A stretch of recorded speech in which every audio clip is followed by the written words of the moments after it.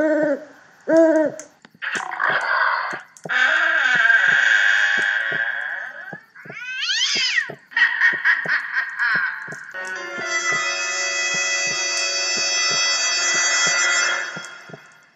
to the How to Survive a Horror Movie podcast, where we learn how to survive horror movies and maybe how to survive life.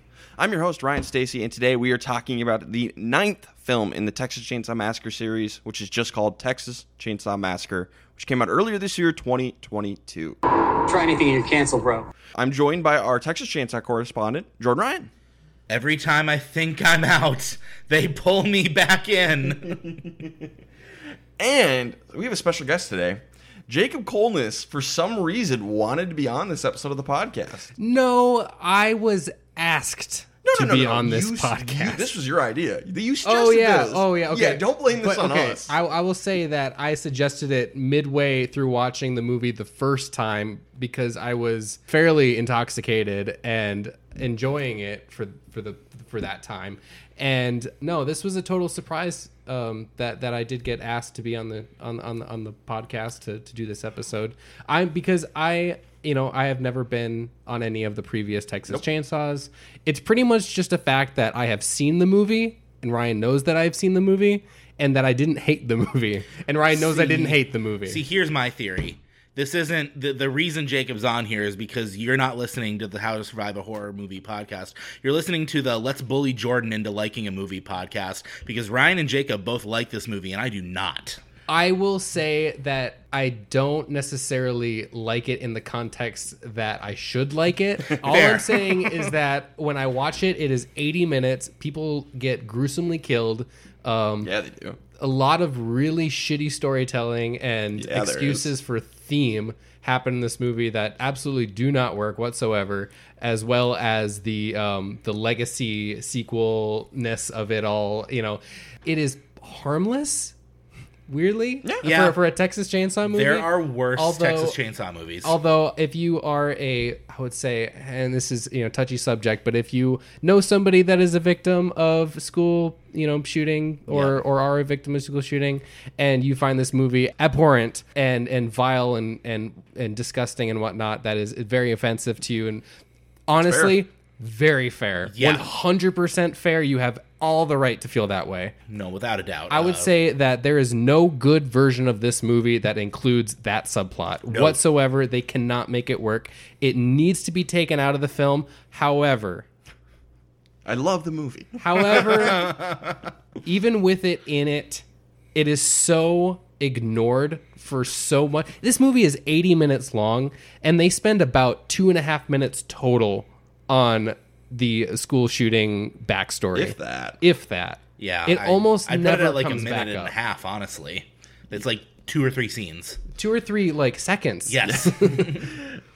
So Jacob kind of likes the movie. I know it's not good, but it's so guilty pleasure. No, it's not really much of a guilt. Yeah, it's more junk food. Okay. It's because typically with a lot of these movies, I get tired watching them halfway through and just kind of all right, wrap it up. With this one, because it's so short and because there isn't a lot of dead space in the movie, it kind of just goes. The movie just kind of once they're in the town and once Leatherface just starts killing people, the deaths that happen throughout in the set pieces and all all the craziness that happens throughout the film, it's consistent. The pace doesn't drag. Pacing ever. is good. And by the time that we get to the final showdown, it's we're here. We're at the end. We're done. We're almost done.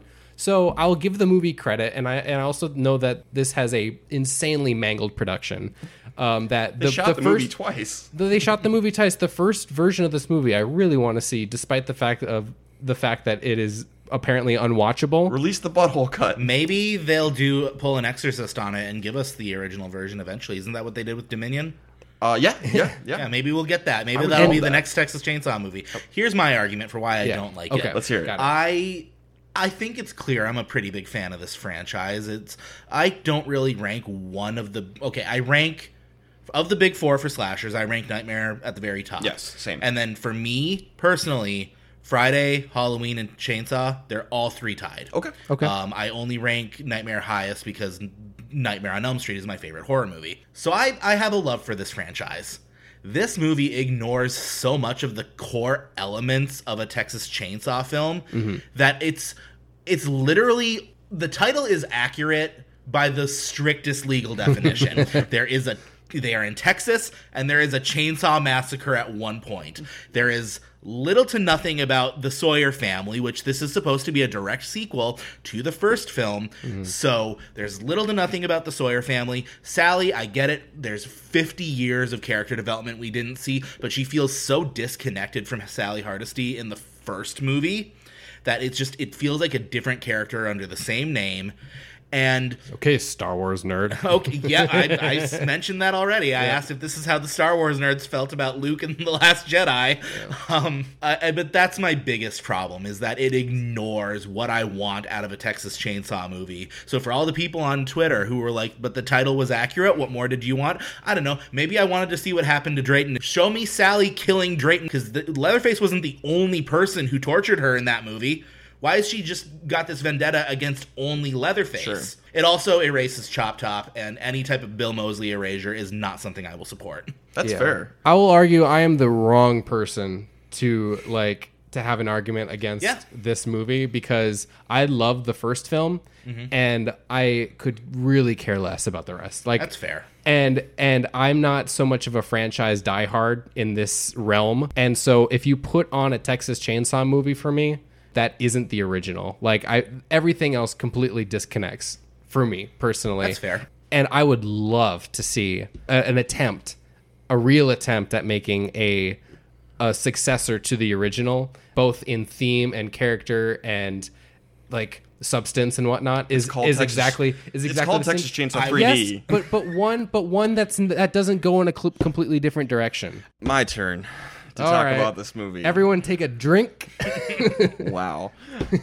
So, Jordan, firstly, you put an interesting point where you ranked the 4 big franchises. Nightmare number 1, easy. Friday's last, easy. Okay. So, but 2 and 3 is a little tougher for me. I think eventually I'm going to go Halloween in second place. Which is a very reasonable take. And Texas Chainsaw third, but they're pretty close. Are you forgetting Scream?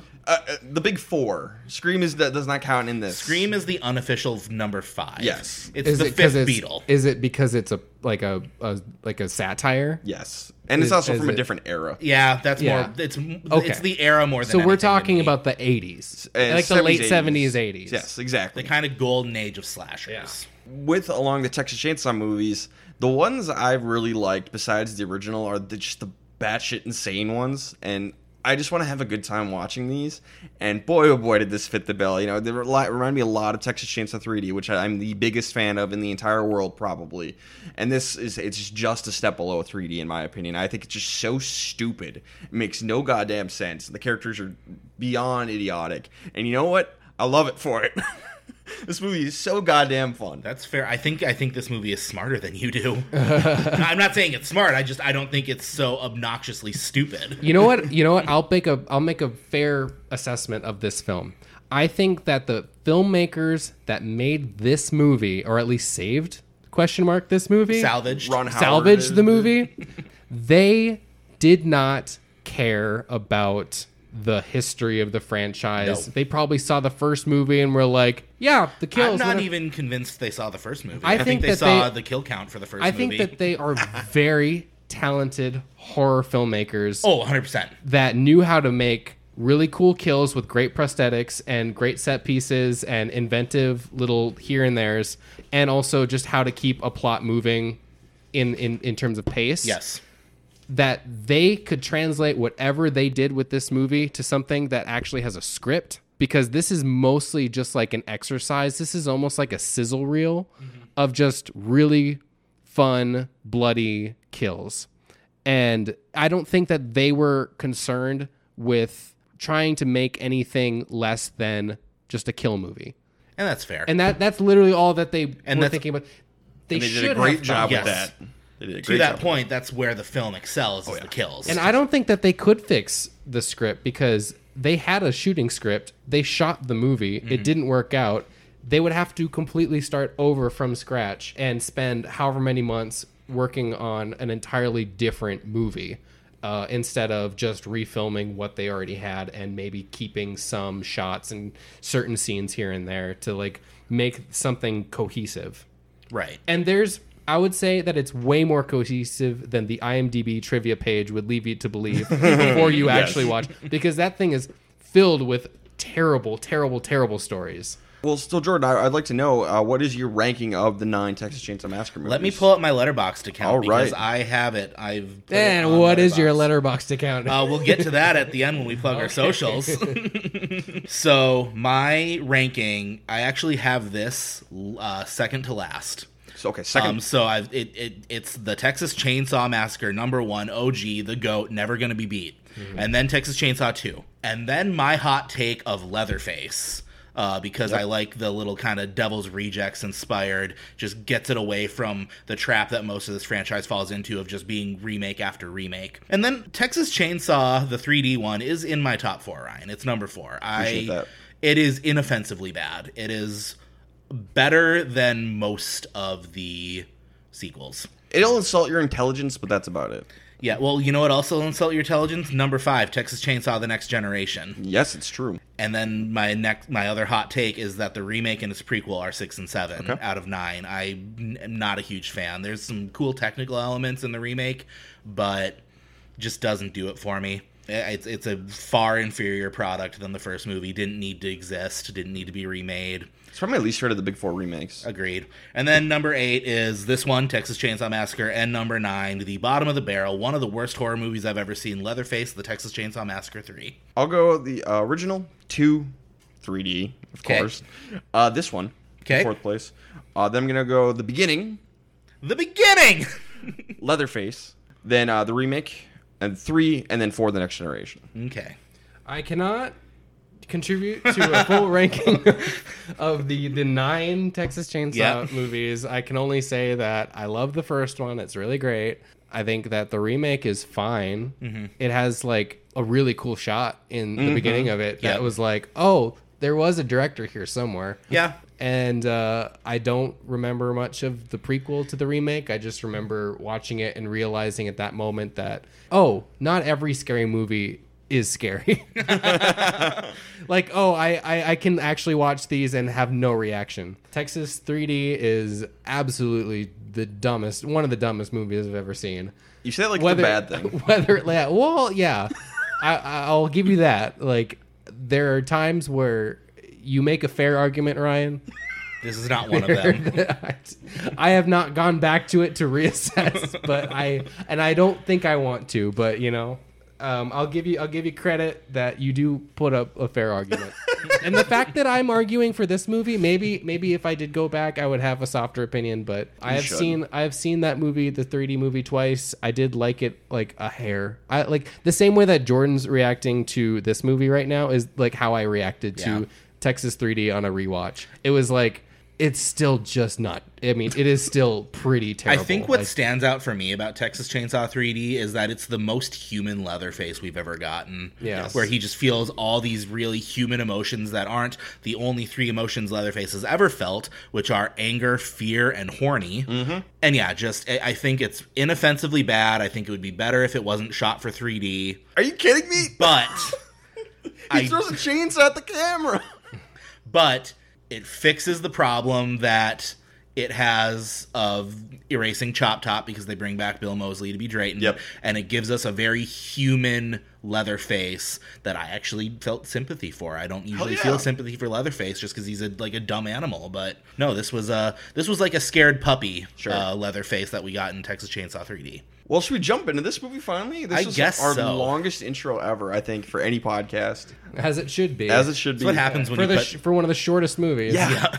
I feel like this podcast could be longer than the movie. That's what happens when you put 3 film students in front of a microphone. Yeah, because we're going to talk about the film elements of this movie. Spoiler alert for Texas Chainsaw Massacre 2022. If you've not seen the movie, I would recommend it. I don't know if the other 2 would. Sure. Here's the thing. It's on Netflix. It's 80 minutes. Yeah. If you like Texas Chainsaw Massacre, you may as well watch it. Even if you don't like it, you're out less than an hour and a half. Yeah. It's fun. It's free if you have Netflix. There's good kills, shit writing, which is pretty par for the course. I would say, though, if you don't have Netflix, I would not use this as the time to get it. No, do not. I wouldn't, especially at the prices that they've got going right now. You don't need to get Netflix back. Steal your friend's Netflix password before Netflix stops that. So the point of this podcast, we're going to be going through the plot of this movie beat by beat, decision by decision, to see if we need to add any new rules to the master list of rules that we've created on how to survive horror movies. So, spoiler alert for that. You can check out the current list of rules on our Twitter account at HowToHorror. We have 59 rules, and we're going to see if we need to add any new ones from Texas Chainsaw Massacre 9. I think we need to add 10 rules. Oh, Jesus. So, once again, spoiler alert. You guys ready to do this? Let's go. All right, the movie begins at a gas station in the middle of nowhere, Texas. We are introduced to our main protagonist, Lila. And over the course of the movie, in very brief snippets, we're going to learn Lila is a survivor of a school shooting. I'll already bring up the first story flaw of this movie, structurally at least. She is brought up as the protagonist, but we spend way more time with her sister. Yeah, we do. Yep. Her sister has so much more screen time that, like, Lila almost kind of bookends the movie rather than she's the beginning, she's the end, Yeah. Melody's the middle, kind of. And it seems like with her backstory that she would be the main character, but I do wonder if stuff was cut out. Could be. According to the Wikipedia page, she's an amateur photographer. We didn't you didn't get any of that? They don't know. Well, she's a dolphin trainer? What? We don't see her with a camera at all. That's what the dolphin pin meant.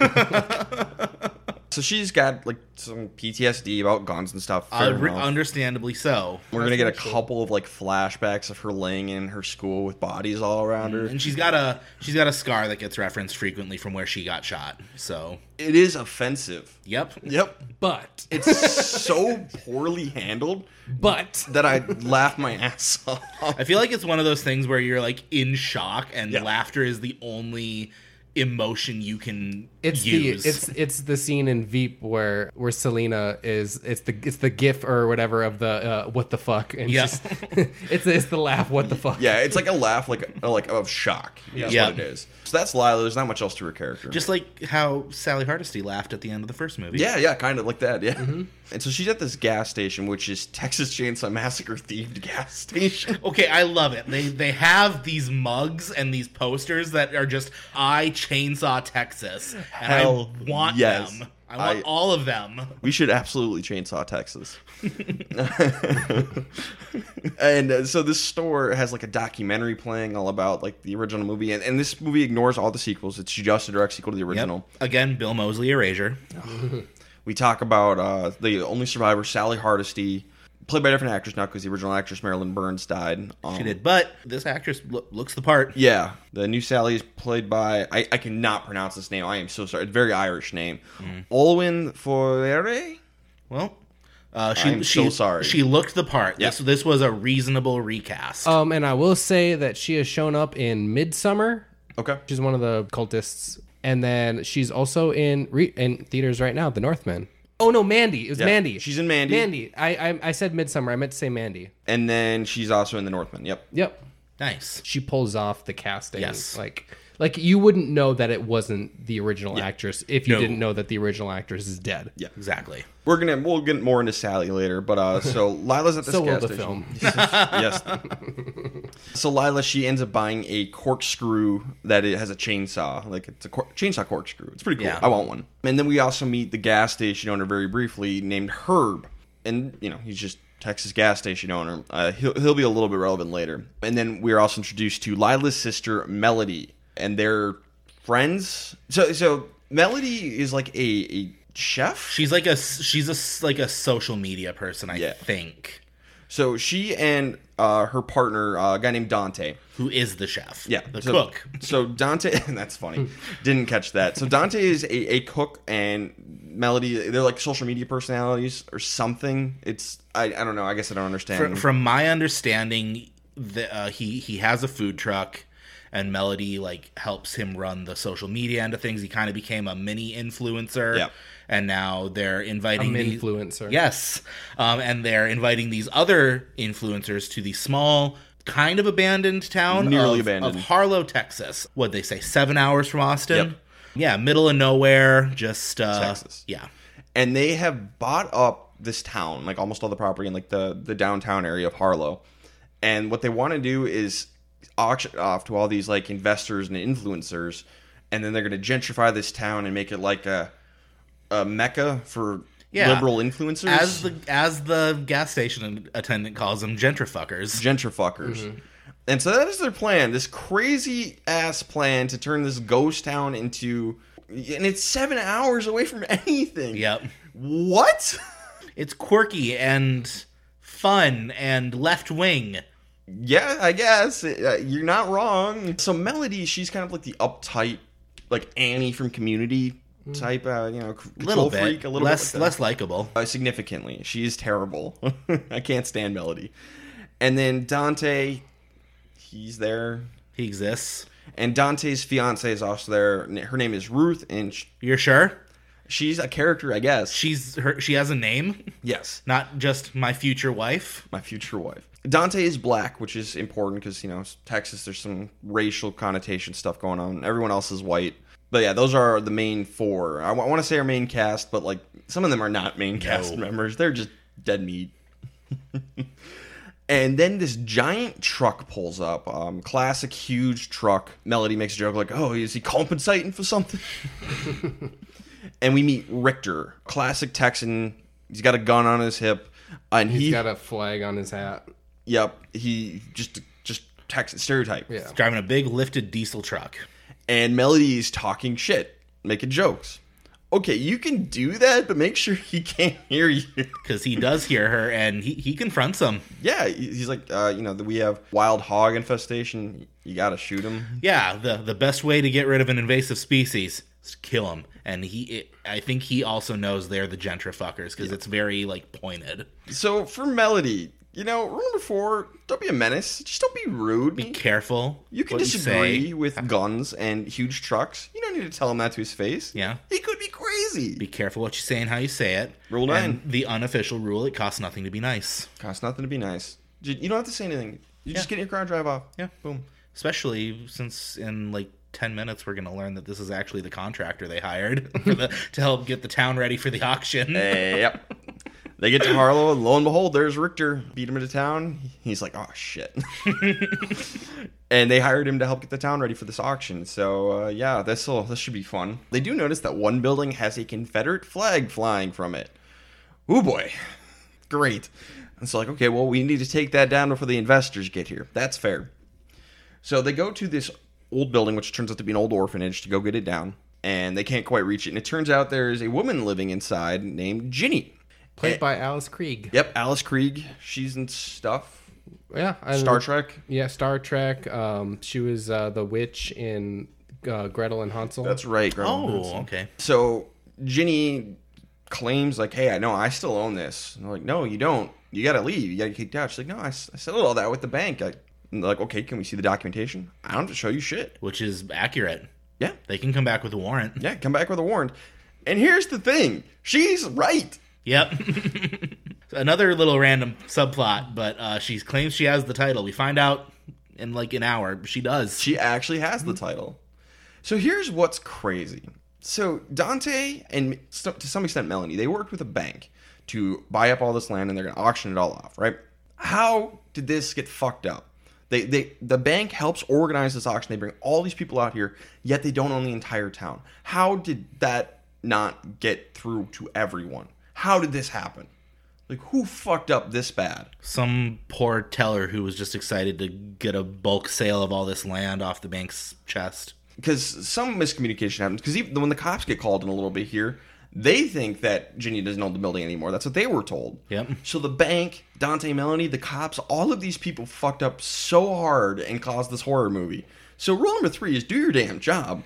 Yeah, early contender for Night of the Living Pleb is whoever the fuck gave them all the titles for this town. And the other one is Rule 58, communication is key. Who fucked up? And we don't know. We have no idea who it screwed barely up. gets talked about beyond the plot about finding the title later. But Ginny's not the only resident of this orphanage. It's our boy Leatherface. Bubba's back, baby!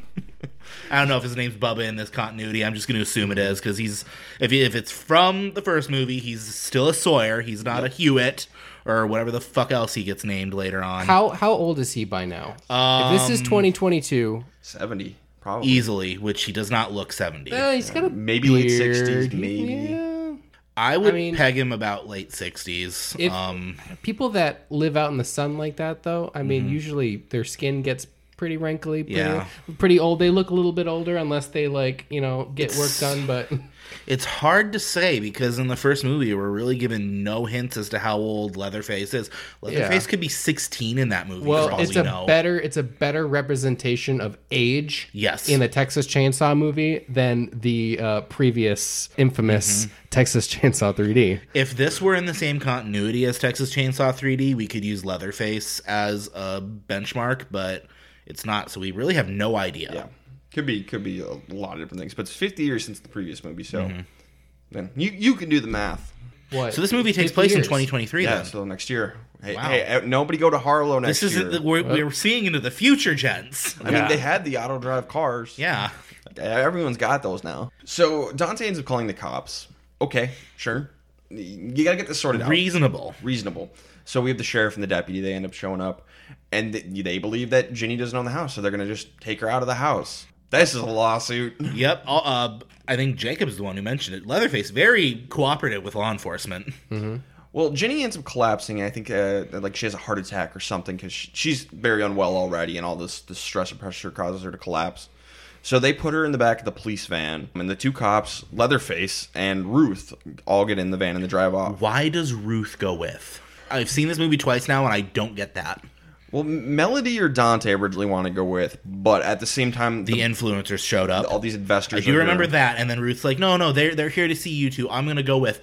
But why do any of you have to go with to begin with? I don't know. Maybe they just feel like there's some sort of legal thing they got to sort out. I guess, and to be fair, there is no indication of horror movie at this time, no. so there's no reason for there to be a rule break from this. It's just confusing. Maybe Ruth is like, I'm going to be so bored at this auction. I'll just go with. Ruth's actually like, this is the most exciting thing that could possibly happen. We don't know.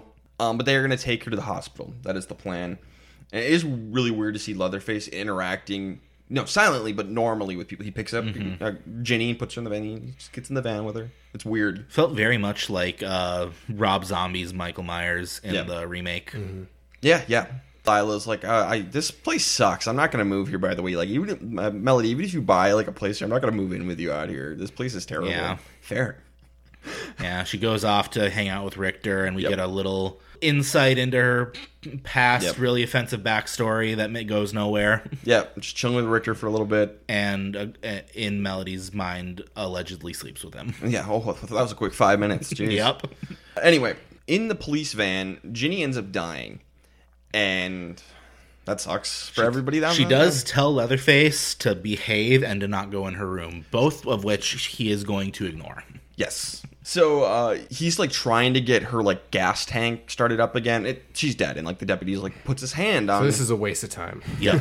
It's like stop it, and he gets pissed, breaks the deputy's hand with this. In half.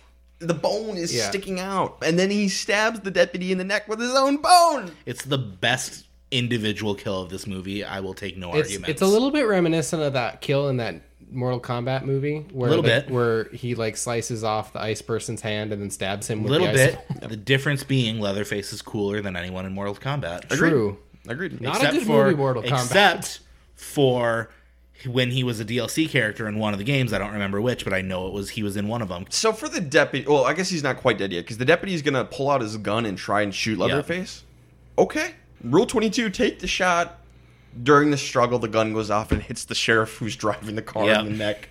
Which, to be fair, he's in a cramped backseat with Leatherface. I'm not going to give him a rule break for that. Yeah, no rule breaks for the deputy. No. None. He had no chance. By the time he knew he was in a horror movie, there was a bone in his throat. He was in the cage with a caged animal. He's fucked. There are characters in horror films that were not in horror films until like the minimal screen time that they have, and then they get killed. Yep. You know, like the small. They're almost cameos. I think everyone in this van is in that situation. He was probably in some other movie took a wrong turn, stepped into this one. I like to believe Died. that he was in one of those, like, CEO boss babes moves back to small town, falls in love with small town sheriff movies. Yep. Like, his life was a romance movie until he answered this call. Yep. That'll happen. You could be in a random movie and all of a sudden a horror movie starts. How to Survive a Romantic Comedy. It's coming up next. It's the side podcast. Oh, God. Someone else can host that one. So the car crashes, but rule one for the bleeding out sheriff and for Ruth, who gets knocked unconscious in the car crash. Everybody's in a horror movie now. Yep. So before the crash happened and before Leatherface attacked, Ruth did manage to send a text to Melody saying Ginny died. So The Melody, old woman died, ellipsis, exclamation point. necessary. So Melody gets the text, and so she's really upset. She just wants to leave. Okay, kind of ruins the mood when death comes along, and so she goes and gets Lila and tells Lila, "Hey, Ginny died," and Richter overhears all this. So he's gonna be pretty pissed about that. Ruth is gonna wake up in the van. Still, rule number one for her, and she sees Leatherface cutting off Ginny's face out, and they're in a sunflower field, and Leatherface just chopping away, taking off Ginny's face. Needs a new face. Yeah. Ruth, you're in a horror movie. She is going to try and get some help out here by using the radio, which is going to work. Yeah. Ruth's not going to live long enough for this to pay off, but she does try and get help out The here. radio picks up nice whispers, though. Like, she's barely making noise, but it's coming through pretty clear. She's a tough spot. I think there's only one better move, and we kind of talked about it during the movie. She should have taken this point to get out. She should have gotten out of the car and gone and hid in the sunflower field. Get out! Rule 11, get out. I guess we have the benefit of knowing how Leatherface operates. I don't see Leatherface diverting too much. He'd give a little bit of chase, but I think the second she's hidden in the sunflower patch, he loses interest and goes back to getting his mom's face. I think there's an easy fix, and I talked about this during the screening. All we have to do is one quick shot. Ruth has broken her ankle. Yes. Easy. Yep. Bone sticking out. That'd be fun. Another bone in that scene. You'll love it. Yeah. They blew all their bone budget on the deputy. We have one bone. We got no more bones. Another option is she's sitting right next to a sheriff in Texas. Take his gun. That bothered me too, because she like starts trying to climb over him to get out the window before Leatherface appears on the other side and breaks the window, drags her through. I was thinking the same thing. Why isn't she going for the gun? Shoot the guy and boom, you live. Rule 5, lock and load. Got to do the headshot. Yep. She's going to get through on the radio to Herb at the gas station. Herb is going to pass, because she's going to mention, he's taking off her face. He's taking his face Which off. fires off a red flag in Herb, and he Calls Sally. calls Sally Hardesty, who we didn't really mention it before. She became a ranger. She's a after Texas the Ranger. events of the first movie, and she's been hunting Leatherface for 50 years. Terrible ladder job. Very much so. Again, did she kill Drayton and Grandpa? Maybe. The whole movie nother doesn't even pretend they existed. So they kind of rip off Halloween 2018. Sally's Kind the of. Laurie Strode. Okay, they completely do it. She's just a less competent version. It's crazy that in 30 years, though, that because she's connected with the sheriff or whatever that was in that town that alerted her about Leatherface, Yeah, right? Herb must have called dispatch. yeah. Dispatch calls her. Like 30 years have went by, and Leatherface was there the whole time. Ginny The entire time. Ginny just really kept him well behaved at the orphanage. Yeah. Maybe that But explains why his skin hasn't aged. He's been inside the whole time. She There doesn't you let him go. leave much. Yeah. I guess maybe she doesn't recognize him without the leather face. And he took it off To for be those fair, 30 years. Herb does mention that she doesn't know what Bubba looks like. It's hard to hunt him down when you don't know what his face looks like. It's true. Sure, he could be anybody. Even us. Leatherface was hosting the podcast all along. But Ruth, she's going to poke her head out of the car. Just the other thing she could have done, because the sheriff's going to wake up for a moment. And Leatherface hears this. He comes over and beats the sheriff to death.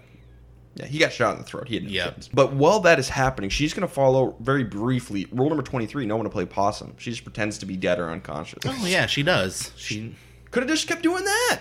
should have. Would have been a better option than what she did. I'm just going to take a quick peek at her to see if he's there. What does that accomplish? I will say that like she had opportunities to run. She didn't take them. I don't know if it would have worked, but she had the opportunity. I will also say, after her inevitable death, let's not pretend she's going to survive this movie. Leatherface does admire her face. Yeah. if she continued to play possum, she might have gotten dragged right out next to Ginny and gotten defaced while alive. True. Mm-hmm. There's that risky run. But it's still, I think, a better move than poking just staying still. Yes. Yeah. Poke my head out. Because at least when he's dragging you out there, that'll give you an opportunity to collect yourself and try to run then. Ultimately, what does her in, I think, is Rule 26, don't give away your position. Yeah. But there were other options and better options for her. Mm-hmm. So Ruth gets killed, gets sliced open with a piece of glass. Bye-bye, character that definitely has personality. Bye-bye, character who is named only in the credits. So Richter, he had heard that the old lady died. He's not sure what the legal status of the house was. He's pissed about this. He doesn't like all these yuppies coming in and taking people's houses. Nah, he doesn't like being told what to do either. Yeah, I don't like being told what to do. Especially by self-righteous city folk. Shut up, Richter. Yeah, so he yanks the keys to the car that the gentrifuckers came in with, and then goes into this big party bus and yanks the keys from there. Yeah, because all the investors came in on a big party bus. So he's going to hold them hostage until they are able to prove that they own the deed to the house. Yep. To which we find out it must have gotten left back in the office in Austin. Richard, you have no legal authority here. All of this was very poorly handled on everybody's part. It was. I would argue that with the only cops for probably about 50 miles dead, and Richter probably being the only person with a gun, he is the law right now. I mean, yes. When you're in the middle of nowhere, Texas, the person with the biggest gun is the law. You have a good point. Cops aren't dead. He really shouldn't be sticking his nose into this. Right. You know, I think he's trying to look out for the older lady, which is admirable in a way. But Rule 30, don't be a good Samaritan, especially to a dead person. Yes. That's the worst time you can be a good Samaritan because it doesn't matter anymore. But he's going to take the keys and demands to see the documentation. So Dante checks his folder of documents he's got with. Doesn't have the deed for that one. He's like, oh, we must have left it at the office in Austin. Some of them came in later, and maybe I forgot it. Or you never got it, and you should have checked, you dumbass. Mm-hmm. Oh, God, it's so bad. But, hey, Layla has the best idea. If we have it, it can't be in the house. So we'll go check the house. We'll check the house, and if it's not in the house, then clearly we do own this property. That's not how that works. Nope. It's funny that there is a school shooting subplot in this movie, and it's still not the worst. Like... It's not the dumbest thing in the movie. The deed thing could work in a better script, but like all of this is just so uninteresting. Yes. See, what's interesting is I find this kind of thing like just so like stupidly fascinating. Like I'm like really like it's like watching a car crash, like the world's most boring car crash. Like I'm just staring at it like really? This is what's happening. The mental gymnastics they go through to not have Ginny's blood on their hands is pretty entertaining. Yeah. So Melody and Dante, they're gonna go check out the house and try and find if this the deed is there or whatever. And Sally, meanwhile, Texas Ranger Sally, she's finally gonna get the call and she's gonna lock and load and head out and go track down Leatherface on her own. Rule 12 is wait for backup. You don't go face off against the serial killer on your own. I think this is more egregious because Sally has done this alone already. She did it alone 50 years ago, and she barely got away with her life. Bring some more Texas Rangers with. Mm-hmm. You know, call Walker Texas Ranger. Well, she thinks she's so tough. She got her gun in her hat. She is pretty tough. She's also fairly tough. She's pretty dumb, though. You know, I feel like this would be a really easy fix, too, if we just establish that she went back to the house and killed Drayton. If we have it established that she killed the rest of the family. And like maybe a cool open is we get Bill Moseley back to play Drayton. Yep. And we get Grandpa. And then the opening is Sally goes in and kills the two of them. And Exactly. There's one left. And yeah, so that's why she's got this kind of main character god complex. Hey, rule whatever it is, don't be the main character. Don't assume you're the main. That is a good point. That is a very good point. Yeah, she'll kill them, and then she realized that, oh, where's Leatherface? He's not here because he's at the orphanage being raised like a good boy. He's the one big kid in the class. And apparently he hasn't murdered anybody in 50 years. So Yeah. I don't know. So just, her character and justification makes a lot more sense if you turn the clock back and have her already get her revenge rather than just be revenge hungry for 50 years. Sure. Rule 50 is don't assume you're the main protagonist. Sally 100% assumes she's the main protagonist. Because this is a Legacy sequel. Mm-hmm. And Laurie Strode was the protagonist in Halloween 2018. She watched Halloween 2018. She's like, "This is me. It's almost like if we had that Scream sequel where Sydney was not called back to handle everybody's shit, that she intentionally came back on her own without anybody asking her. Yep. Like, and it's like, no. You're need to be fine. here. You survived. You're good. Live your life. Do not need to come back. Yeah, so Sally is going to seek out and enter this horror movie of her own free will, and that is something we very much condemn on this podcast. Yes. Do not walk into a horror movie. Especially alone. Don't open the door. Don't walk through it. If Laurie Strode bangs on your front door asking for help, you turn the porch light off and then you hide. Yeah. I do want to shout out Herb here, the gas station owner, because he follows rule number 30, don't be a good Samaritan. He's going to get the call, and he's going to pass on the news, like, hey, somebody could be in trouble, but he's not going to go out and help them himself. I'm just going to stay here at my safe gas station. What we don't see is him turn the gas station sign to closed, lock the door, shut off the lights, and hunker down. Okay, but imagine here. We're in Texas. This is a gas station. What if he hunkers down in his gas station and Anton Chigurh walks in? The Nobody's Texas safe Chainsaw in multiverse. Nobody's safe in Texas. That's a good tagline. When we write Texas Not Chainsaw everything's bigger in Texas. Nobody's safe in Texas. When we write Texas Chainsaw Massacre 10, that'll be our tagline. Yes. By the way, Texas government sucks. Yes. So Dante and Melody go into the old orphanage and they search it. Melody is going to find the deed. Ginny was telling the truth. They fucked up big time. Lawsuits. Yeah. What if it just turns into a legal case like the rest of the movies? There's no murder, just legal. Leatherface takes the stand. Unironically, Leatherface goes to Washington. Unironically, I would love that. One other genre besides horror movies I love is legal thrillers. I'm a huge legal thriller fan, so I would love a Texas Chainsaw legal thriller. Yes. Just like a John Grisham, Absolutely. I'm a sucker for James those. Patterson. It's the best idea ever. So Dante's in the kitchen and hears a noise. He's going to go check it out. You could assume it's Melody. It's a creaky house. Melody might have bumped something upstairs. But he seems to think something weird's going on. So good for Dante, I guess. Mm-hmm. He's going to notice that Leatherface is in the reflection of a pot or pan behind him. And he's just going to be like, nope, I'm going to try and run out of here.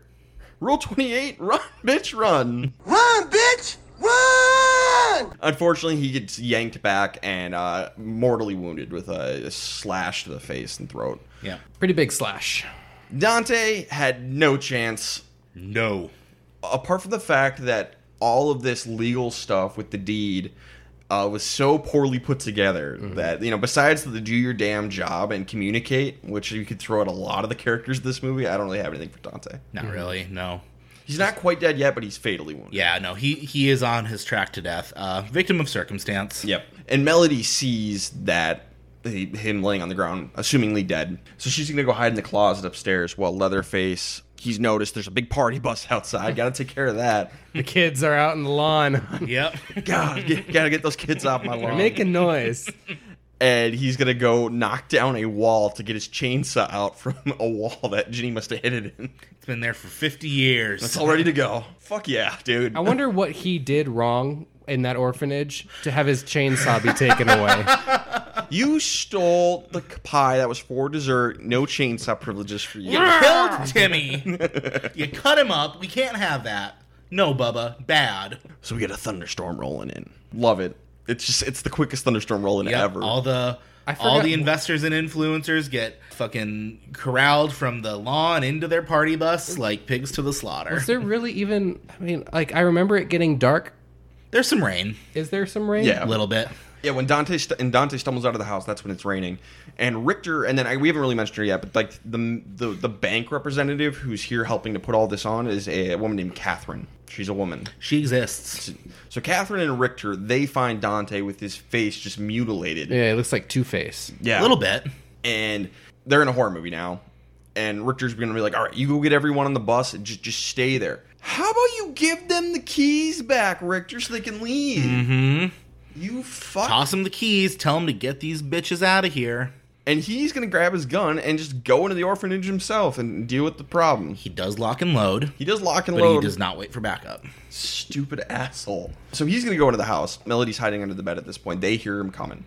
Leatherface is going to hide behind the door and wait for this guy to come in. And I really like this. Melody carefully tilts a mirror, one of those full-length mirrors in the room, to reveal that when Richter walks in the room, he can see Leatherface around the corner. So lucky that thing didn't slide and fall. Lucky, I liked it, and it leads to a fight between Richter and Leatherface. he gets his leg fucked up in this fight. Leather just whacks it with a hammer. It's fucking awesome. I do really love a good like leg split Yep. in a movie, like whether it's this or This is a like Birds choice of one. Prey has a great one. Like just like take the leg, move it somewhere else, keep it attached. Oh, we take the leg and move it somewhere else. Then he's gonna stab his throat on a shard of glass.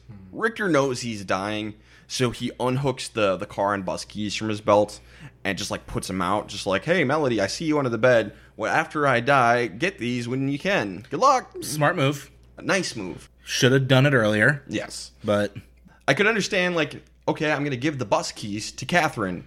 I'll hold on to the car keys. Yep. And then, that would make more sense. yeah.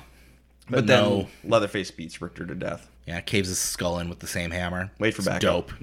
It's dope. Wait for backup. Wait for backup. I will say to Richter's credit, the second he sees Dante's mutilated as fuck face, he immediately recognizes just how fucked everything's gotten and tries to do something. Yep. To his credit, he kind of hangs up the douche nozzle hat pretty quickly, but Tries to go into hero mode and yeah, fails, but he he tries. assumes he's the main character. He assumed he was the main character. Meanwhile, Catherine goes and gets on the bus and doesn't tell anybody anything. She's like, everybody sit on the bus. It's going to be fine. Just sit on the bus. Communication is key. Yeah. So Sally, she ends up finding the police van out in the woods. Or not in the woods, in the sunflower field. Rule number 1, Sally. You're in a horror movie. You find all these bodies. I personally feel like Sally has been in a horror movie for 50 years by her own mindset. Sure. Like I think she's been ready for this since she got driven away at the end of the first movie. And then she finds Ginny's body missing a face. Yeah. It's a gnarly shot. Guess who, Sally? Wait for backup. And then she gets the radio call like, hey, we got a report of a dead body in Harlow. Someone go check it out. We don't have an officer within 60 miles. So Sally's the only one for 60 miles. Okay, cool. You wait for people to drive 60 miles. Yep. You can do that in like 40 minutes. Yeah. Lila ends up getting off the bus, and Catherine gives no good reason why she should stay on the bus. Like, no, wait here. Why? just wait here. No. Stop. Well, Police. she needs to be Murder. doing something in this plot. Yeah. She's been on the bus for like 30 minutes. She's supposed to be our final girl. Go do something. Yep. Rule number 9, be careful what you say and how you say it, Catherine. Mm-hmm. So Lila finds Dante's body. Okay, Lila, rule 1, our main character finally knows she's in a horror movie. Meanwhile, Melody, she's going to try and escape the house. She gets the keys, and Leatherface is in a room near the top of the stairs, so she doesn't want to go too close. So, just like we saw recently in Don't Breathe 2, a movie Jordan and I covered, she's going to try and climb over the railing down, like, the banister. Not quite as sneaky as Phoenix in Don't Breathe 2. She definitely... the wood is creaky. Rule 26, don't give away your position. Leatherface appears at the top of the stairs and chucks a hammer into her fucking face, basically. She goes collapsing through the bottom of the steps into like a crawl space under the house. It's so funny. Hilarious. She should be dead. She should be dead. But hey, sometimes it's better to be lucky than good. So she's in the crawl space, and Leatherface starts like sawing through the floor to get at her. I love this sequence. It's so Yeah, stupid it is and like a fun. shark fin when it comes through. Like Yep. it is very reminiscent So of the dope. Jaws and whatnot. Cuts a sewer pipe at one point. Okay, yeah. So we know what Leatherface's preferred source of protein is. How much human do you think was in the shit that Melody got covered with? Yeah. You're getting hit with Leatherface's fecal matter all over your face. We also have to discuss the fact that if he's sawing the floor that much, that the floor all has to come down at some point. Yes. I mentioned this is horrible for the house's foundation Yeah. because there's no basement. It's the foundation is We're making a literally basement. The foundation is the bricks it's standing on. Well, you just gotta sue Melody and get the money from them. True. They'll fix it. It's fine. Do we have chainsaw in our insurance? Chainsaw damage in our insurance? Bubba got wild again. So Lila's gonna help Melody escape from the crawl space, the move event, and they're out and they go run and get on the bus. Not the worst move. No, get on 'Cause the it's bus. a Get out of here. vehicle. They get the keys to the bus driver Yep. I who will starts say- to drive away. The bus driver can probably operate that bus pretty well, but I don't imagine anybody on the bus knows how to do a stick shift. No. Maybe tell the bus driver like we need to leave now, like with more urgency. Yeah. He's a dumbass. We need to leave now. Some maniac with a chainsaw is chasing me. Go, drive. No, they're just gonna go run to the back of the bus. Yeah. With all the influencers who are getting drunk. Yeah. So Leatherface is going to like slice a tire or something. It's off screen. So the bus comes to a stop, And the bus driver, without waiting for anyone to explain anything to him, just gets off the bus to go check it out and immediately dies. Yeah, you can hear a chainsaw in the scene. Why are you getting off the bus, man? You know what? For the bus driver, he might not have known he was in a horror movie, but like, rule number 32, play stupid games, win stupid prizes. Just chill. Also, everybody's seems to be stuck on that bus. There's the only way out is the front. Yep. There's no emergency exit on this bus. This is a bad bus. Who designed this shit? This is poorly designed bus. Lawsuits. So Leatherface is going to get on the bus in probably the best sequence of the movie. Easily. And he is going to go to town. All the influencers take out their phones and like live stream this. Try anything, you're canceled, bro. Which is a ridiculed line that in the trailer, and that's kind of what put people off on this movie pretty quickly, but it's in the context of the scene. It is like, it knows. Yes. Like, it's a knowing. Yeah. Yes. It's a wink. It's a wink. It's dumb. It's fun. It's yeah. dumb, and then they get killed afterwards. Yeah. It's hilarious. Leather We're not... immediately starts slicing people with the chainsaw, and the hard cuts to the Instagram live comments section is just comedy gold. I will say that. Like, the people getting up in arms about that sequence before the kill is almost like we're not supposed to be rooting for Leatherface in that moment. Like, if you're watching the trailer and you have an issue with that line, it's like, no. We want these people to die that are making these dumb jokes. Like, let them make the dumb jokes and then let them get hacked to bits. It's hilarious. Yep. So all of these people are going to like freeze up or half-heartedly tap on windows to try and break them. It's pathetic. And not only that, these windows open and nobody opens the windows. So collectively, Catherine and... Well, the it says to keep the window shut on every bus says to keep the window shut. You might get yelled at by the bus driver. So Catherine and all of the investor influencers are going to die here. Lila and Melody are going to escape the bus. Everyone else dies. Rule number 10, don't panic. And do something else. If you all storm him at once, yeah, a couple of you are going to get sliced open and die. But the rest of you won't. Use the chainsaw on him. They're all focused on their own survival, and as a result, none of them survive. Open the window. Break a window instead of just going, I'm going to like tap on it. But they have fingernails they don't want to break. There's got to be something here you can use like to break the window. What are they going to use? Their phones? Can't break those. Can't break those. You could even play dead in all the bodies. You could like hide in the other bodies and just like lay there and play dead. You could do that. Use another body to break the window. Yeah. Perfect. Somebody's gonna have a thick head. Just bash it. Like just collectively, they all suck. They all get killed. Catherine eventually opens the window, tries to climb out, and gets cut in half in the process. Hilarious. So Lila freezes up and panics too, but Melody, the only person who keeps calm here, grabs Lila, pulls her into the bathroom at the back of the bus. Leatherface tries to get them. Melody ends up stabbing Leatherface in the hand or the arm with the corkscrew that she got at the beginning. Hey, of the movie. Chekhov's corkscrew. Yay! And then they climb out through the skylight in the bus and escape. Okay, cool. Good job, Melody. Lila, I'm not going to give you much credit for this. This is all Melody. The two of them start running away, and Sally drives into town. They get in the back of their truck. Cool, we're safe, we're done. Nope.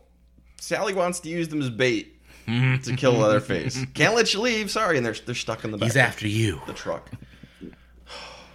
Sally, wait for backup. Don't be a menace either. Yeah, don't be a menace. You're putting innocent people at risk for your own fucking vendetta. Yeah, so, which is a good point. Rule number 31, put your ego aside. You know, this isn't about your vendetta. Leatherface doesn't even remember you. Which she's about to learn. This movie's so dumb to talk about. It's much more fun to watch than to talk about. Are you starting to see what I'm seeing? No, I refuse. Are you saying that there's holes in this script? Someone took a chainsaw to this script. It's more of a visual film. Visual filmmaking. So Sally goes and finds Leatherface and has him dead to rights. She's got the gun pointed at him. Take that shot right now. The movie is over. Except it's not. She starts naming off all the friends he killed, and then demands that he say her name. Say my name. Can I say that this is the worst move in the entire film? Yes. 100%. Rule 22 is take the shot. There's never been a cleaner shot ever. No. But no. Her stupid fucking ego and her goddamn main character complex. No. Here's what I'll say, though. If she did shoot him, I'm sure the movie would find a way to keep Leatherface alive. I mean, probably, but she doesn't know that. Yeah. Even if his head exploded, he would still just run around like a chicken. Oh, okay. You kill Leatherface. Great. Oh, Drayton's alive. Yeah. Oh, man. Chop Top's Or here. it's the wrong Leatherface. Leatherface is a twin brother. Oh no, Gunnar Hansen's random Sawyer character from 3D is here. So And that's when the movie snaps into 3D mode. Yep. So we okay. have to get our glasses out. So as a cop, you're not supposed to shoot like unarmed people, right? Right. Right. Gonna leave a little pause here. Let everybody sink that one A in. moment of silence. Let that one sink in, everybody. He is going to. He's unarmed. He picks up his chainsaw.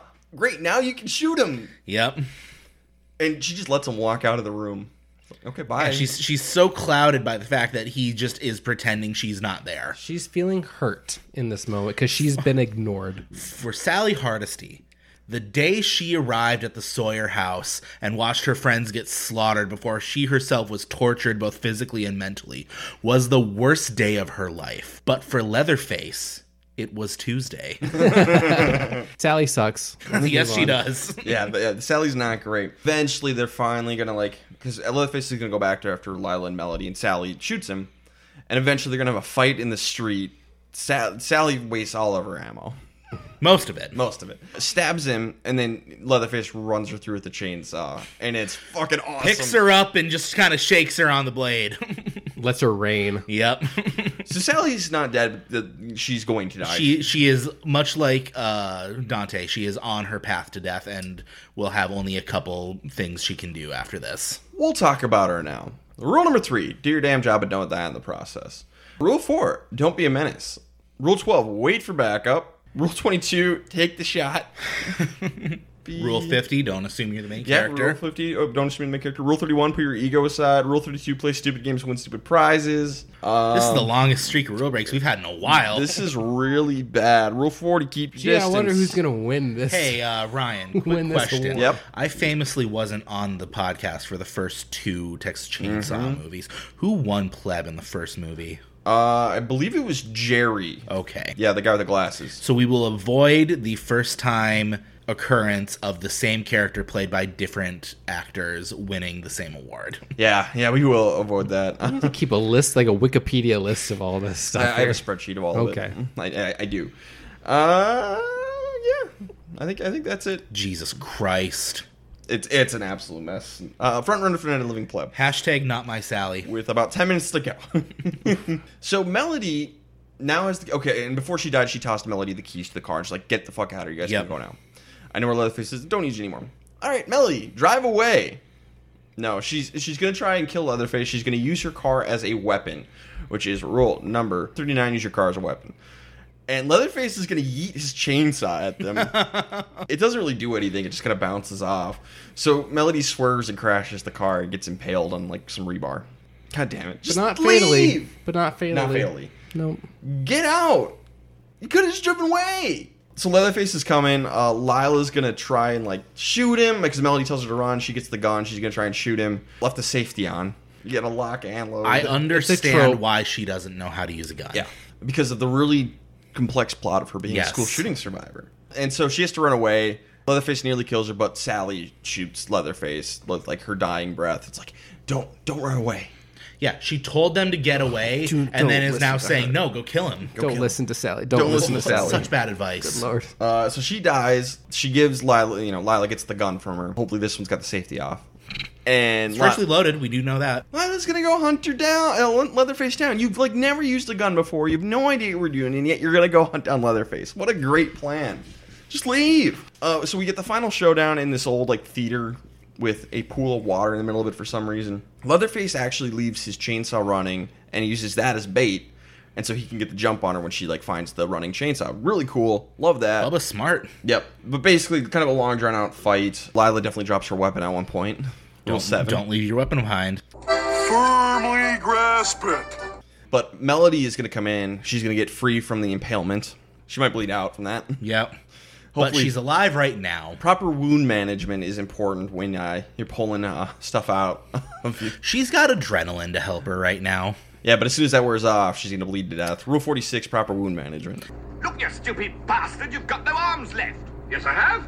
Look, it's just a flesh wound. You know what? In the span of this movie, her sacrifice means infinitely more than her life. It's true. That's a Multiverse of Madness reference, right? Also, Spider-Man No Way Home. That's where it was first said, but then they used it a ton in Multiverse of Madness. Lila gets the gun. She shoots Leatherface a couple of times, runs out of ammo. And then finally, Melody gets the chainsaw and, like, hits him in the face with it. Yeah, slices it right up the body. Really kind of cool-ish. It's cool, but how about you follow Rule 6 and double tap? Yeah, okay, they watch him submerge beneath the water. Yeah, you don't want to go down there and double tap. The only thing I could think of is if they would have just stuck around for 5 more minutes to make sure he doesn't come up, because you can reasonably assume someone who's underwater for 5 minutes drowned. Yeah, make it 7, because I believe the world record is 7 Okay, minutes. we'll wait for 10 minutes. Okay, cool. If he doesn't come back up, we can safely assume he's dead, barring hidden exit ways underneath the water. Rule 33, never assume you're safe. Exactly. And maybe go for more of a kill shot instead of just, like, nicking the face. Yep. Maybe shove it right through his fucking chest. Sure. Or decapitate. Yeah. But realistically, Leatherface would be dead. Sure. So, it's all over. Lila and Melody, they get in their car. They start up the auto drive. Was that set up in the beginning? It was. Okay. It was very subtle, but when they were when the group of 4 was driving to Harlow, Dante does set the autopilot. Okay. And I can't remember if it shows up on the screen or if it's just a sound cue, but I did pick that up in this watch through. They do establish it. I only picked it up because I remember the ending. And there really isn't a reason for it except for just having the excuse of having like a cool last shot. Yeah, Hilarious. which it is a cool last shot, and I love when you use modern technology in horrific ways. Yeah. So they're in the car. They got the auto drive set. They're about to leave. And as the car starts moving, Leatherface appears, grabs Melody, pulls her out, decapitates her. All while Layla goes up through the sunroof and is just forcefully taken away from Harlow with nothing she can do to stop it. And Leatherface is just, like, holding Melody's head, just, like, mocking her. And Yep. as we want to point out here, it is reminiscent of the last scene of the original film where Sally's in the pickup bed screaming. It is. And With a twist. And Texas, There's a twist, and of Ryan, we've recently watched through all these movies. It is the best recreation of that shot we've seen. Yeah, I agree. It's not better than the first No, one, but God, I no. enjoy the modern twist. So, Melody, she assumes she was safe in the end. That's what took her down. And so Lila just gets driven away from the movie. And she lives. Yep. And then there's a post-credit scene with Leatherface returning to the house from the first movie. And that is Texas Chainsaw Massacre 2022. What a film.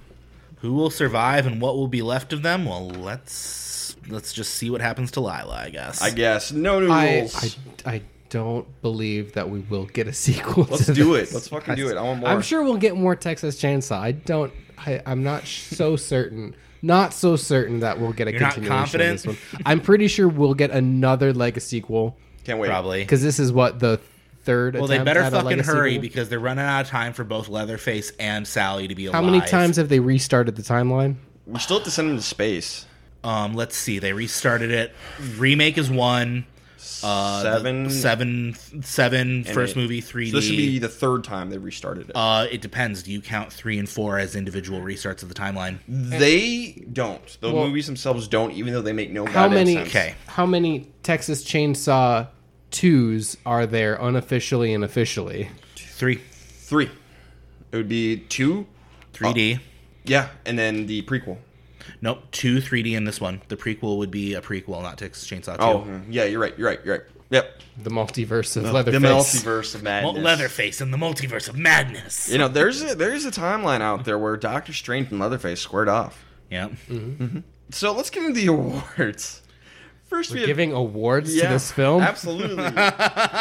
Randy Meek's Spirit Badge goes to the character who did the best job at following the rules. There are certain rules that one must abide by in order to successfully survive a horror movie. Of course, based off Randy from Scream. This is a tough one. I would like to nominate Herb, who passed off the information to Sally and proceeded to fuck off. Yeah, Jacob? I like that a lot. If we're giving it to characters that had like 3 seconds of screen time, then how can I not agree? I will say that like characters that stuck around throughout the entire thing, if Melody didn't make that kind of dumb choice not to just leave when she could, like she follows the rules better than anybody Of the main cast, and Right. she does a lot of really good things. So I just want to throw that out there as just like For sure.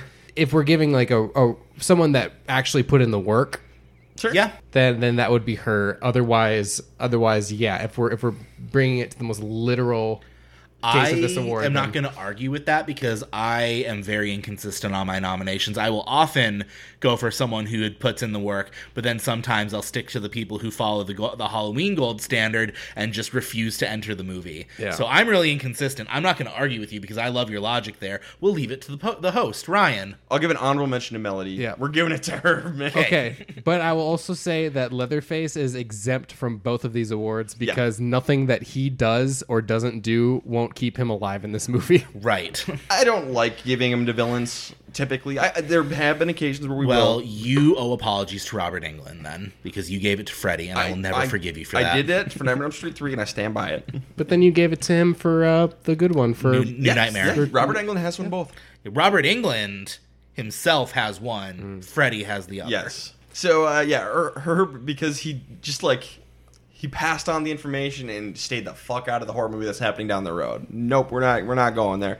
Herb wins the Randy Meeks Merit Badge. Moving on to Night of the Living Pleb, which goes to the character who did the worst job at following the rules. They're coming to get you, Barbara. Stop it! You're ignorant. They're coming for you, Barbara. Do either of you have any pitch to draw out the length of the podcast and pretend that it's not Sally? No. Okay. No, okay. I mean, short answer, yeah, it's Sally. But, a lot of characters in this movie are contenders. I mean, even Lila is a contender, even though she's our main character. Everyone on the bus. And it sucks because, when you're watching... And this happens with any movie, no matter what the genre, especially horror. If you're watching a movie that has a character played by an actress or an actor that you like a lot, and the character is just not doing what you want them to do on the screen. Like Elsie Fisher is such a talented young actress, and she's amazing in 8th grade, and she's been doing really great work on Barry this season. And to see her in this, and then just playing like a character that is just such a just a boring, cliched kind of lead that has a traumatic backstory that's borderline offensive, and I feel like she did the best with the material she was given. Yeah, that's the thing is you're watching, you're like, why are you in this? Yeah, you're better than this. You're better than but this. Hey, she got paid. She got paid. She did. She got that bread. Yeah, no worry. It's never anything against the actors and actresses. Yeah. It's it's the writing. But it's Sally, and I'm not even going to argue. I'm just going to tell you to rewind to when Ryan read off the massive list of rule breaks. But who is a second place, really? I think we could throw in the bus driver. Everyone on the bus. Yeah. And Richter is an option. Dante, for his brash assumption that he owned this house, kind of kicked off the entire movie. We can throw a lot of criticism at the bank, Dante. Actually, yeah, I'm going to go back to what I mentioned in the beginning. Let's give it to the bank holder who didn't warn them, hey, there is 2 properties not included in this. These are the addresses. Dishonorable mention. Do that. We're giving it to Sally, but that is a dishonorable mention. Okay. Yeah. Sally is, holy shit, the winner of the Night of the Living Pleb. Where does she rank in terms of plebs so far? Possibly Is the she worst. Not the worst. They're still the main girl from Children of the Corn 6. Oh, okay. But you've named the award after Barbara. Yeah, which so we it's like, haven't covered on the podcast. Right. Is Barbara going to win the Night of the Living Pleb, or is she going to pull a Randy Meeks and not win her namesake award? I was going to say. That's the question, isn't it? That is the big question. When we get to it, we'll find out. So anyway, Sally wins the Night of the Living Pleb. She's not living anymore. Holy crap, was that a fall from grace. She was the honorable mention for the Randy Meeks Merit Badge in the original Texas Chainsaw Massacre. Holy shit, fall from grace. Yes. All right, so that's the end of Texas Chainsaw Massacre 2022. Texas Chainsaw series. Can I just say that while talking through this movie, I've liked it just a hair less. I will say I agree. It is way less fun to talk about than it is to watch. Which is rare for the podcast, because normally some of these shitty movies we have a lot more fun talking about it. And this one, and I still Know What You Did Last Summer are like the 2 that come to mind, where it's like I liked the movie more than talking it through, because then the logicals appear. Oof. Oh, how the turntables turn. The men who were supposed to bully me into liking this, I brought them to my side of the table. Yeah, you won this podcast. I did like it better on the second rewatch because I had a better atmosphere. The first time it was just my wife and I, and we just watched it very surface level. Watching it with Ryan's enthusiasm for the dumb bullshit did bring it up from a 1.5 to a 2 for me. I'll say, but I have convinced them that it is shitty. It Huzzah! It is a drunk 6. and because I do 0.5s even on a score of 10, because that just helps me rank things 100%. better, that I have brought it down to a 5.5 because it is a 0 for the script. Yep. And it is an 8 for just the kind of the talent of horror filmmaking. Yeah. Not in like a an Ari Aster kind of way, but just like in a There's some you're watching technical like prowess a here. like you're watching a midnight movie and you're in a crowd full of people like in a theater and you're just a lot of neon splashes of color and gore and blood and you're just kind of in that headspace or in that right vibe. It works in that sense. No, there's some really solid lighting and color options. Yep. Yeah. Great shots. Yep. And It is phenomenal kills, which is- I think is one of the highest praises you can put on a horror movie, especially a slasher. Yeah. And I'll say that it's maybe the best looking Texas Chainsaw movie since the original. Although I will say that with the first remake, the 2003 remake, first remake has did some look- very inventive shots. Well, It it's does. the same cinematographer for the original and the remake. Yeah, That would explain it. Yeah. It's the same guy. He shot both of them. but he got to do more Yeah. in the remake. Technology was better was for the better. remake. That remake is very good looking. I do appreciate Jordan's talking about my enthusiasm for all the dumb bullshit, bringing your enjoyment up. Because Derek said something. I watched Pacific Rim with him, and I'd never seen it before. And my enthusiasm for all the dumb That's monster dumb fights. bullshit. The movie, Yes. especially in the theater. Derek told me it was a very fun experience to Yes, watch. no, with Ryan, me. even with bad movies, you are a fun person to watch a movie with. I just love movies, and you know what? I am an enthusiast of dumb bullshit. Cool. So Texas Chainsaw's off the wheel now for maybe I'm for free. good. Maybe for good. I'm free again.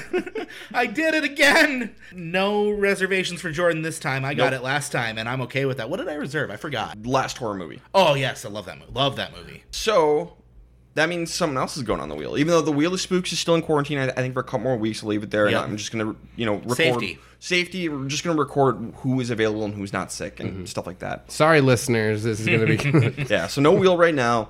But Psycho is going on the wheel. Ooh, I'm excited for this. The Psycho series. I'm very excited for the Psycho remake. That will be the shortest podcast ever.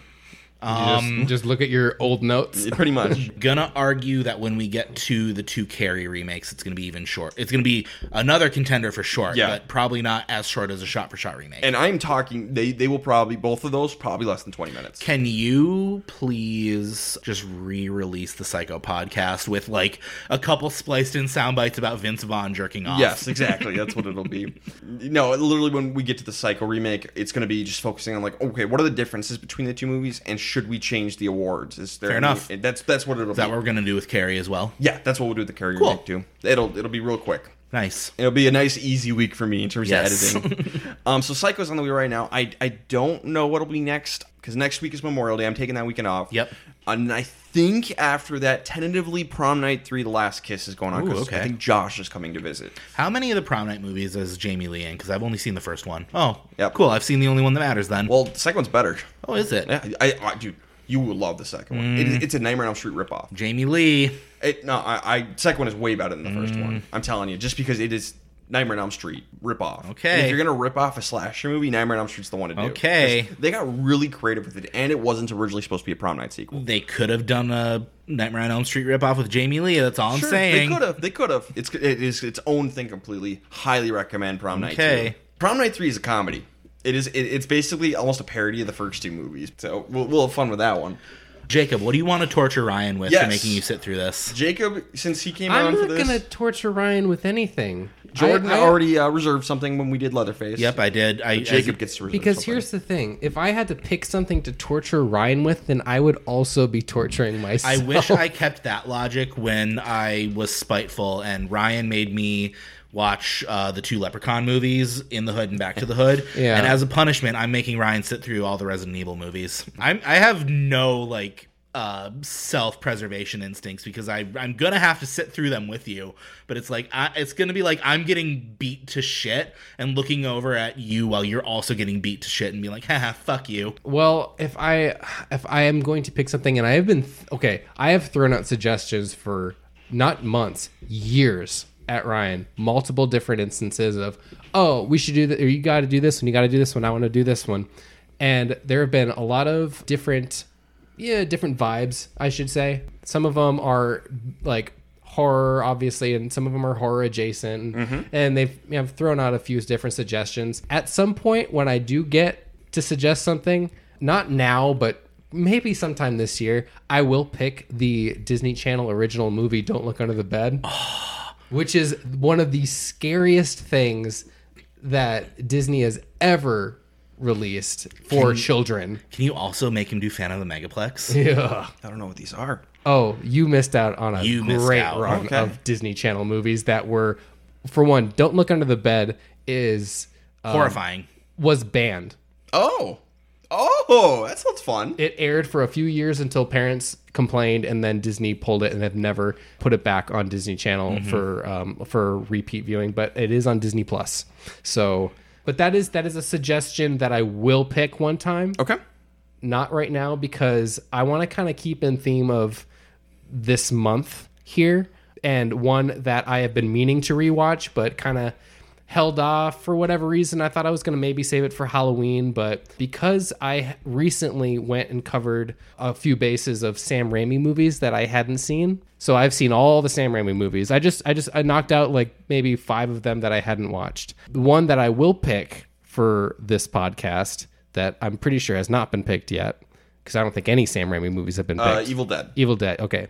So what I will pick is a film that I gladly got to see in 9th grade in theaters, because I was old enough and it was PG-13, which is one of the gnarliest PG-13 movies that I've ever seen in a theater. Drag Me to Hell. Yes! Yes! Someone's doing it! I've not seen it, but I tried to watch it with my wife the other day, and we had to turn it off because she was getting so grossed out. It is a gross How the fuck gross is that movie. PG-13? Sam, you brilliant Because they don't bastard. say the F word. So They almost never say the F word, but there is a unrated cut that adds like 5 seconds of her killing a cat, and blood Jesus. goes everywhere. Nice. And I think that's what was going to push it to R, and they just cut the cat scene out. Okay. Well, you're the one who made me watch that movie the first time. I've only seen it once, and it was with you. Yep. And I've seen it many times, but it has been such a long time since I've seen it that I do want to go back to it. Here's what's funny.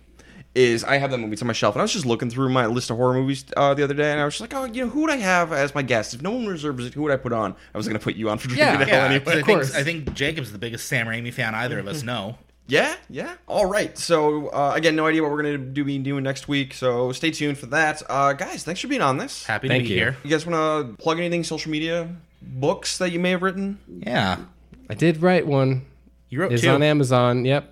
Just look up my name on Amazon, Jacob Kolnis. I wrote a book called Broken Silence if you want to read something horror. Also, my Twitter and Letterboxd accounts at Jacob Kolnis, JKOBKOLNESS.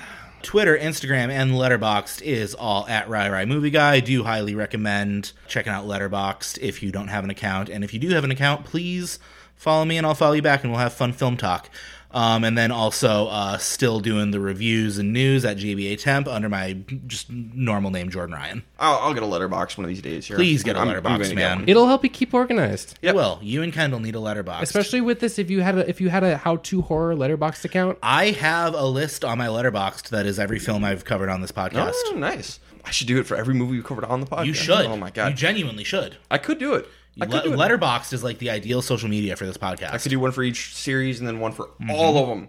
You could rank the movies on there when you watch it the first time, and then when you rewatch it for the podcast, you could rank it with the primary rule breaks as a little exclusive for the Letterboxd followers. That'd be fun. So stay tuned. I'll be getting one of those someday. I'll let you know when. And I'll use it more than the Instagram account I have for this. Please do. You can follow us on Twitter at How2Horror. That's how the number 2 horror. Guys, thank you so much. This was really fun. Thanks for just making us watch it again, because I thought that this was just going to be a one and done for me. You are welcome. Back in January, I thought this was a one and done. Nope. LOL. I wanted Ryan to fast track it in January because I had all those thoughts rattling around in my head and no one to yell at them with. You know, Derek once upon a time thought he was only ever going to have to watch Halloween 5 once. All right. This has been the How to Survive a Horror Movie podcast. Stay safe out there.